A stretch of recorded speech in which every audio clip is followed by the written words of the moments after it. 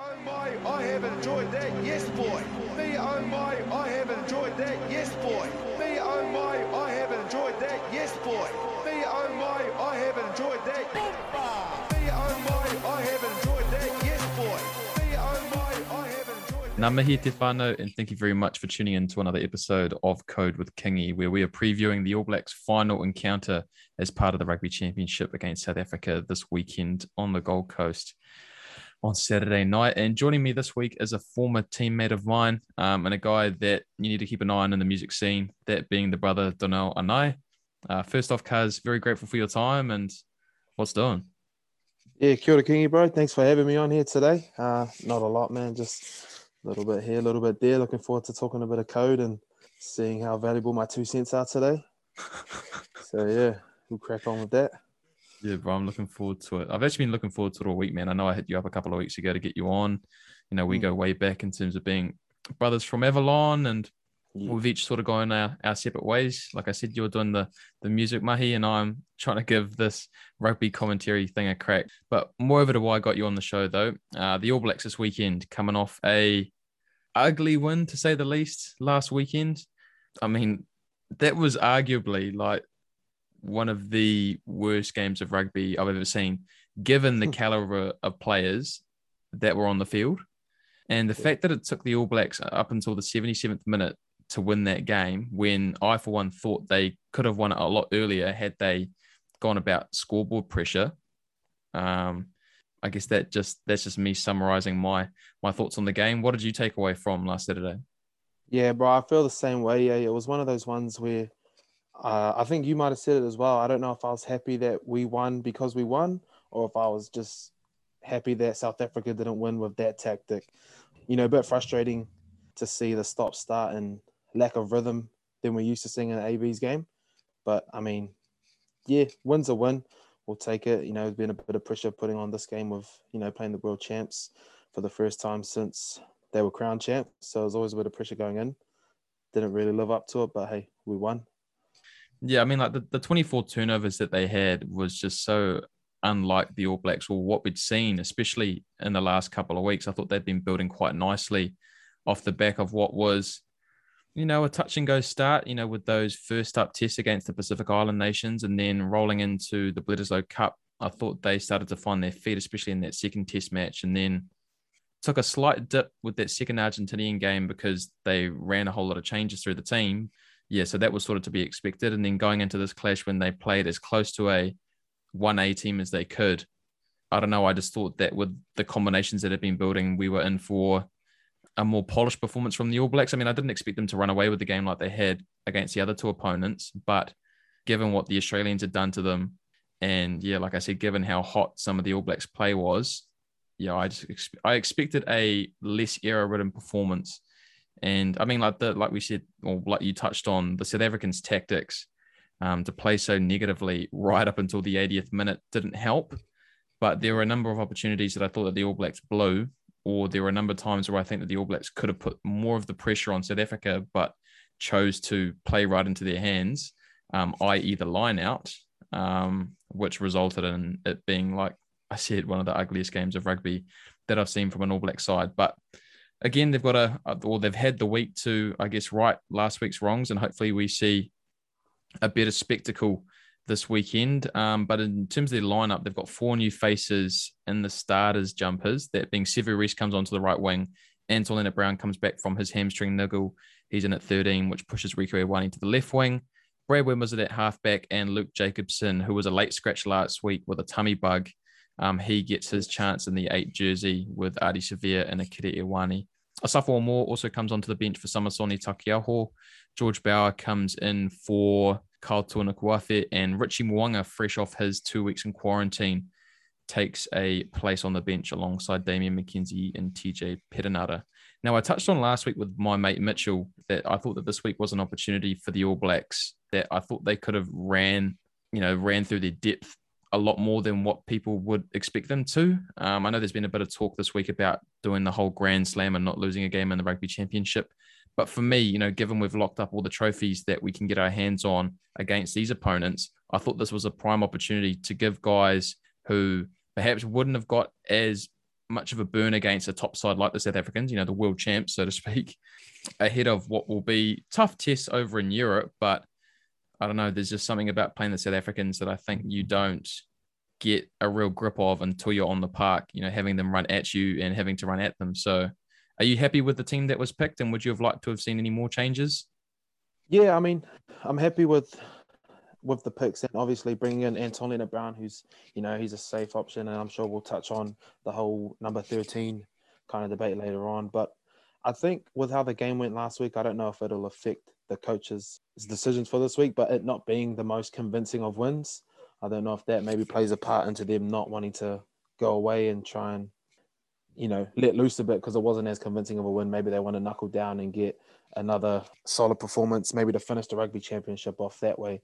I know obviously we got games like USA and Italy coming up, which are kind of more minnow teams that normally you'll see the different combinations and the other players getting a bit more game time. So I think maybe they'll use that to try a bit more of the depth. Obviously not as beneficial, like you said, from playing a top side, but I guess a game in the All Black jersey it's still a game, it's the All Blacks. Everyone gets up for the All Blacks. And I think we learnt that the week gone as well with how South Africa's been performing lately, and then for them to try and drag out like that, every time you play the All Blacks, you expect to get the best of another team. So I'm happy with the team. It's good to see Moana back on the bench. Actually, his class and kind of steering of the ship, I think, will play a big difference going forward. And obviously the A-Town boys, Safo and Bauer, it's cool to see them on the bench as well. Anytime you see those names on the team list. It's weird to think we were running around with them a few years ago, eh? But yeah, you make a really good point there. I think that this is perhaps an opportunity for Ian Foster to make another statement, off the back of, he obviously got his contract extension this year, and he's done a lot better than what I thought. What I've thought, and what probably a lot of other Kiwi rugby fans thought that he would do. Again, I'm not completely sold because I thought that South Africa are a different beast to what we saw at the World Cup.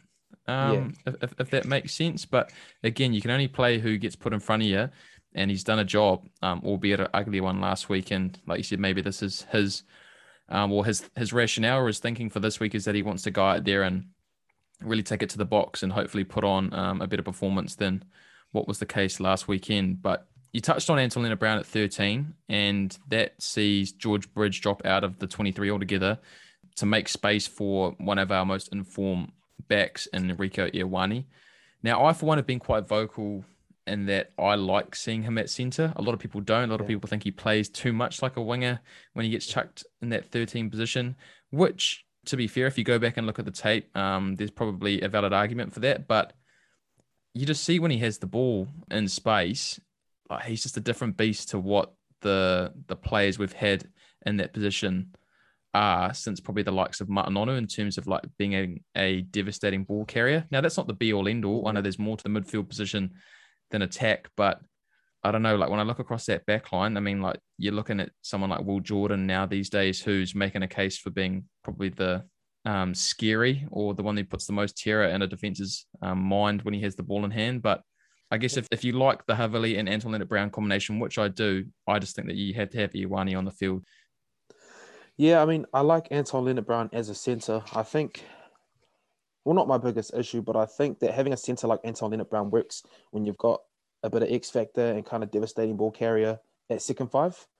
I think having two players that are like all safe players in the midfield, I'm not saying that it can't work, but traditionally we've always said, with the Conrad and the Tana Umanga and Conrad, or Aaron Major, we've always had someone in the midfield who can break the game apart. So having a player like that in the midfield, I think, is much more valuable than having the two kind of ball players. I think you need someone that can break the line and is a threat at any moment. Obviously, Rico's young. I mean, he's our age, and we saw it with Ma'a, we saw Tana. Some players, you got to go through the growing pains to reap the rewards later on. And I think chopping and changing a lot is going to kind of stunt that. And I think that we're being 2 years away from the next World Cup. I think it would probably be good, probably for those guys as well, to know who's going to be the 13 or who they want to go through the growing pains with. And I think, for me personally, I follow your sentiment there. I think it should be Rieko. I think just, the speed and the kind of, he's like you said with Will Jordan, he's the only other player on the field that you think at any moment, whether it's the first minute, the 79th minute, that can just make a break and no one's going to catch him. And I think that the All Blacks need someone like that in the midfield and another person to balance that out. Maybe like an Anton Lienert-Brown or whoever it is, Havili, just someone that can kind of steer the ship or do the fundamentals right, like a Conrad Smith, and then someone that can break the game open. I think there's a lot of value in that, especially someone like Richie Mo'unga who can unlock the back line no matter who's outside him, can put anyone outside him and he'll get them going. I think someone like that, like Rico at 13, going forward would be my option. Yeah, bro, I couldn't have put that any better myself. And I mean, I've been again quite vocal about perhaps trying to incorporate the wingers, perhaps a lot more off set piece, and with a lot of backline moves. I know they have them leaping out the back, and I know Jordie Barrett especially is the guy that gets hit on a lot of those back balls and is in the decision maker from there. So I mean, just because you have Rico on the wing doesn't mean that he can't get involved with the play. True. But I don't know, like when you've got someone like Sevu Reece who, for me, hadn't put a foot wrong in the All Blacks jersey, drop out of the team like the last month to be given what was meant to be rest and then miss out on a big game like last week.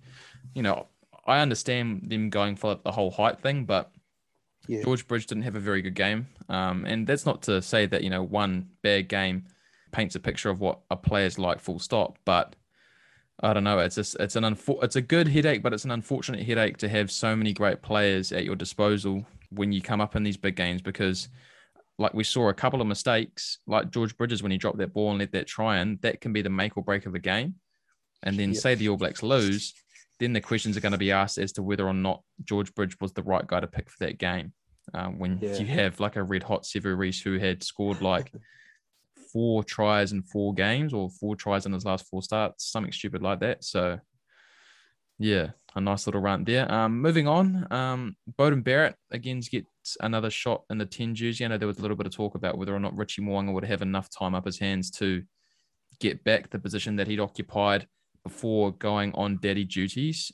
And I, for one, think that it's Mo'unga's jersey. Once we head over to the Northern Hemisphere, I feel like he's earned that off the back of his great Super Rugby form and even the way that he played earlier in the year. So what do you think about the future of Beauden Barrett? Is he just destined to be the guy that he was before he took over from Carter, being that really great impact player off the bench? Because that I don't see any other scenario where he fits in, because I feel like, especially in that 10 jersey, you just need time in the saddle. And like, if they're going to be chopping and changing them, or if Ian Foster still hasn't made up his mind, at least in the public eye, then I'm not sure what that does for the team. Obviously, I'm not in those environments and would have no idea what it's like. But yeah, that's just me throwing my 2 cents in. What about you? Yeah, similar to the point I made with the Rico and Lienert-Brown, I think that now's the time to really start cementing who those players are. In the past, going into World Cups, we've kind of known who the concrete were, and there were always those bolters around the year that would pop up, and like, you're like your Nehemiah Scudders, your Richard Kahui back in the day, having an on-form season.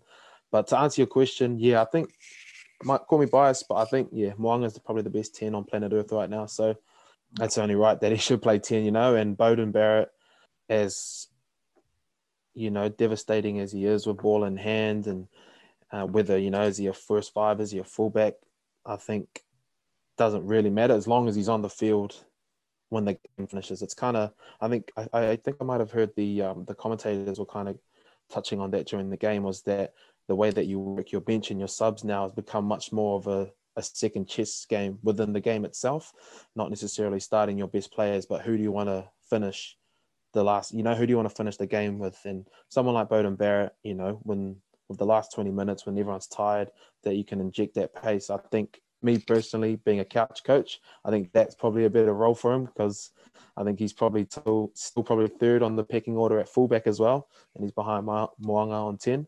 So yeah, Mo'unga's got to be the 10. I think it's probably a blessing for us. It's such a great issue to have 2 world-class first 5s. A lot of countries, give an arm and a leg to have at least one of those guys, or even some of the guys lower on the pecking order. So yeah, to answer the question, it's got to be Mo'unga in the 10 jersey when in the games that matter.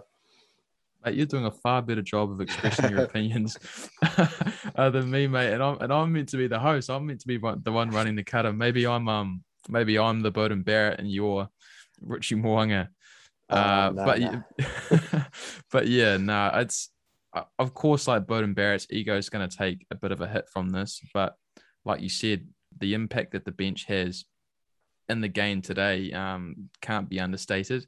And I don't know, off the top of my head, I just thought about someone like a Lou Williams, bro, for anyone that's familiar with the NBA circles. Exactly. Like, he's a guy that, for much of his career didn't start, but was always on the floor when the crunch time was on. And I feel like for the All Blacks going forward, to have someone, like you said, who has been a former 2-time World Player of the Year, to have him waiting in the wings and to then just throw him out there when everybody's tired and there's more holes opening up, that just spells success, bro, to me. So, yeah, I think so. We'll quit talking about the All Blacks because I feel like if we keep doing that, I'll keep getting that hate about me being too biased towards them. So more over to the South Africans. They've made 2 changes to their lineup as a whole. They've got a front rower. Now, apologies if I pronounce this wrong. Ox Nitsche. I already feel like I bombed that, but he's come into the starting spot at loose head. And Jasper Wies comes onto the bench. Now, the way that the South Africans played last week, kicking the ball away 38 times, and a number of those kicks from hand came when they were like practically inside the All Blacks 22. Yeah. Like, I hadn't seen anything like that. Like, I know that the South Africans had a typical style of play where they like to play field territory and take their threes, and they weren't perhaps quite well as known for scoring tries as the likes of the All Blacks and the Australians, but I just think that, that negative game plan was just on steroids last Saturday. Like, I thought it was worse than from what I gathered or from what I watched in the British and Irish Lions series. I mean, to get that close to the All Blacks posts and kick the ball away.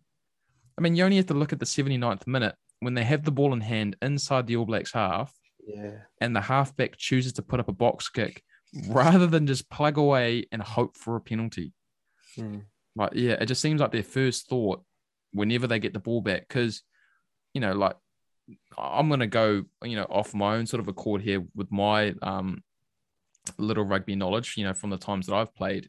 When you've busted your ass tackling and tackling and tackling and you finally get the ball back, you don't want to kick it away. That thing's golden. You've just worked your ass off for it. Why on earth would you want to kick it away and then have to make more tackles? No one likes tackling, or at least I don't. No, neither. I mean, like, even if you do like tackling, it takes it out of you. So, I mean, obviously they're only following the coach's instructions, but do we see that same game plan run this Saturday? You'd hope not, but I've got a feeling that they will.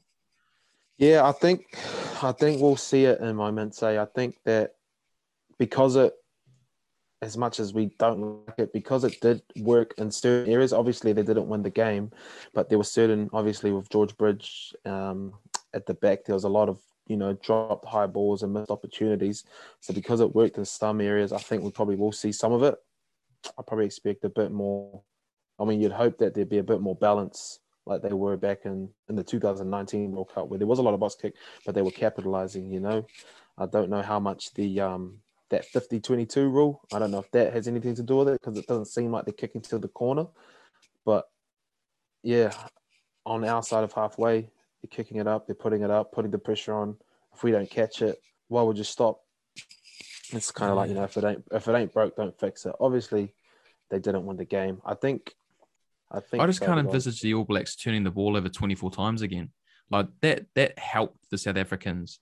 And for me, like what you touched on right at the start when I said that I'm not sure if I'm more happy that the All Blacks won or that the South Africans lost because of the way they played. Yeah. I mean, the fact that the All Blacks played that poorly and the South Africans still didn't win. Yeah, I don't know what else to say following on from that. And I don't know, like, a lot has been made about this weekend's game and the hope that the All Blacks can go out there and thrash the South Africans to perhaps have them throw that game plan out the window. Yeah. Like, unfairly, that's a lot of pressure to put on. Well, I know that the All Blacks won't be given a shit about what people say in the media, but there's almost some credibility to whoever wrote that, because if the All Blacks, like knock on wood, they don't, but if they do lose this weekend through the game plan that we saw last week, the South Africans will just persist with it. Like it might be the same game plan that we see run out in 2 years' time at the World Cup. You might see England doing it. You might see Wales doing it. You probably won't see the likes of the Australians or the French doing it, given the history that they have with their flariness. But yeah, it's not to throw any more pressure on Ian Foster, but yeah, I feel like there is a lot weighing on this game if the South Africans do come out with the same tactics. We just have to hope that the All Blacks can make right a lot of the wrongdoings from last week and unlock that South African defence, because if they don't, we could be in for another snooze fest. It's sorry to cut you off there, bro, but it's like, when you're playing rugby 08 with the bro and he keeps holding triangle to do the box kick in the 22, man. That's honestly, when I was watching the game, I was like, bro, whoever's controlling South Africa right now needs to stop pressing triangle, because it's just, man. I think you're right. You're kind of saying, alluding to it, it's almost like we're painting them as the villains, and the All Blacks have to come and save the day for the betterment of rugby. But I think going forward, the All Blacks, they'll be a lot sharper. Yeah, I think we'll know that they'll be a lot sharper. Sevu Reece being on one of the wing, being a bit shorter, I expect them to probably put a bit more pressure on him in the first half and put those box kicks his way. I doubt they'll kick to Geordie as much as they did last week, because he was probably the only thing that was safe at the back. Yeah. Fingers crossed he puts in the same shift that he did last week. Because, like you said, Sevu Reece is a smaller guy. I wouldn't be surprised if they targeted him. And I guess the jury's still out on Rieko Ioane under the high ball, because we haven't seen him go up against those sorts of tactics, at least from the top of my mind. But result, what are you picking for a scoreline? Me? Oh, I actually haven't thought about this. Obviously, All Black W. I'm thinking maybe I'm going to put 4-1. I mean, watching that game, South Africa didn't really look like scoring anything on the weekend. So, I mean, just to be nice, I'll give them 1. I'm looking at about 33-15. I've put down 31-9 in my notes. Yeah. I don't see them scoring a try. I think we'll see the trading of penalties early on, but I've got the All Blacks scoring at least 4 tries. Yeah. So, and hopefully Jordie Barrett's on song with the boot. Yeah, well, it makes no sense, bro, because there's some weapons in that back line. You got Mapupi, you got De Allende and Crosby, LaRue. So it's kind of like those guys out there twiddling their thumbs, just chasing high bombs all day, like it kind of seems like a waste of their talent. I mean, they say Case and those boys were chasing hard and putting a lot of pressure on, but I'm sure that their time will be so much ball in hand. So, yeah, I don't get it. Bro, that's what I was saying. Like when I just talked about kicking the ball away and having to make a shitload of tackles again after already making a shitload of tackles.